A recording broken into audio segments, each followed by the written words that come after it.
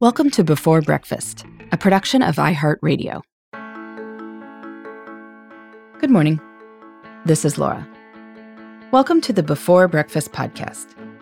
Today's tip is to start Monday morning with something really fun. This stretches out the weekend and makes the start of the work week feel so much better. This tip comes from longtime Before Breakfast listener Kirsten. Rather than succumb to a case of the Mondays, Kirsten writes that she plans something special for Monday morning. This way, I go to bed on Sunday night feeling like I still have one weekend treat ahead of me, she says, with the work week not starting until she's actually at her desk. Here's how this works. She sets her alarm a little bit early on Monday mornings. Then she'll do something with the extra time, like making her own latte, complete with foaming milk. It takes an extra 5 minutes, but it feels totally decadent, like something I would do on the weekend, she says. On the Monday she wrote me, she took a leisurely walk around the block and listened to a podcast. Sometimes she does a yoga tutorial online or she meditates. But anything, she notes, from painting watercolors to reading a book to making a nicer than weekday breakfast, works.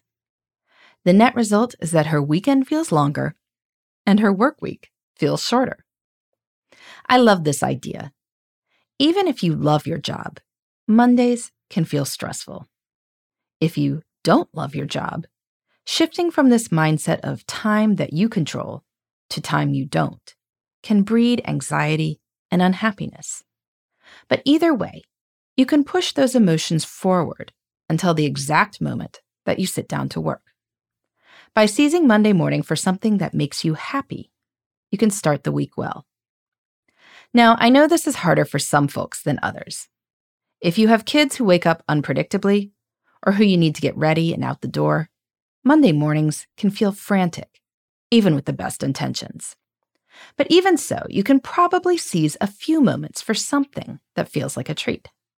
If you've managed to engineer time to take a shower, you can make it more like a spa experience with nice soaps or lotions.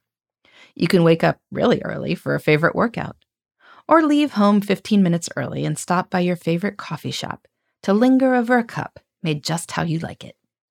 Take 10 minutes to read a good book. The point is to spend at least a little bit of time on Monday morning in a way that brings you pleasure. Do what you need to in order to make this happen. Then you'll go to bed Sunday night feeling like there are good things to come, and not just the daily grind, waiting for you when you wake up. In the meantime, this is Laura. Thanks for listening, and here's to making the most of our time.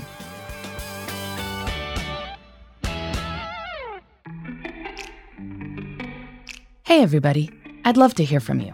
You can send me your tips, your questions, or anything else. Just connect with me on Twitter, Facebook, and Instagram at Before Breakfast Pod. That's BE, the number 4, then breakfast, POD. You can also shoot me an email at beforebreakfastpodcast@iheartmedia.com. That Before Breakfast is spelled out with all the letters. Thanks so much. I look forward to staying in touch.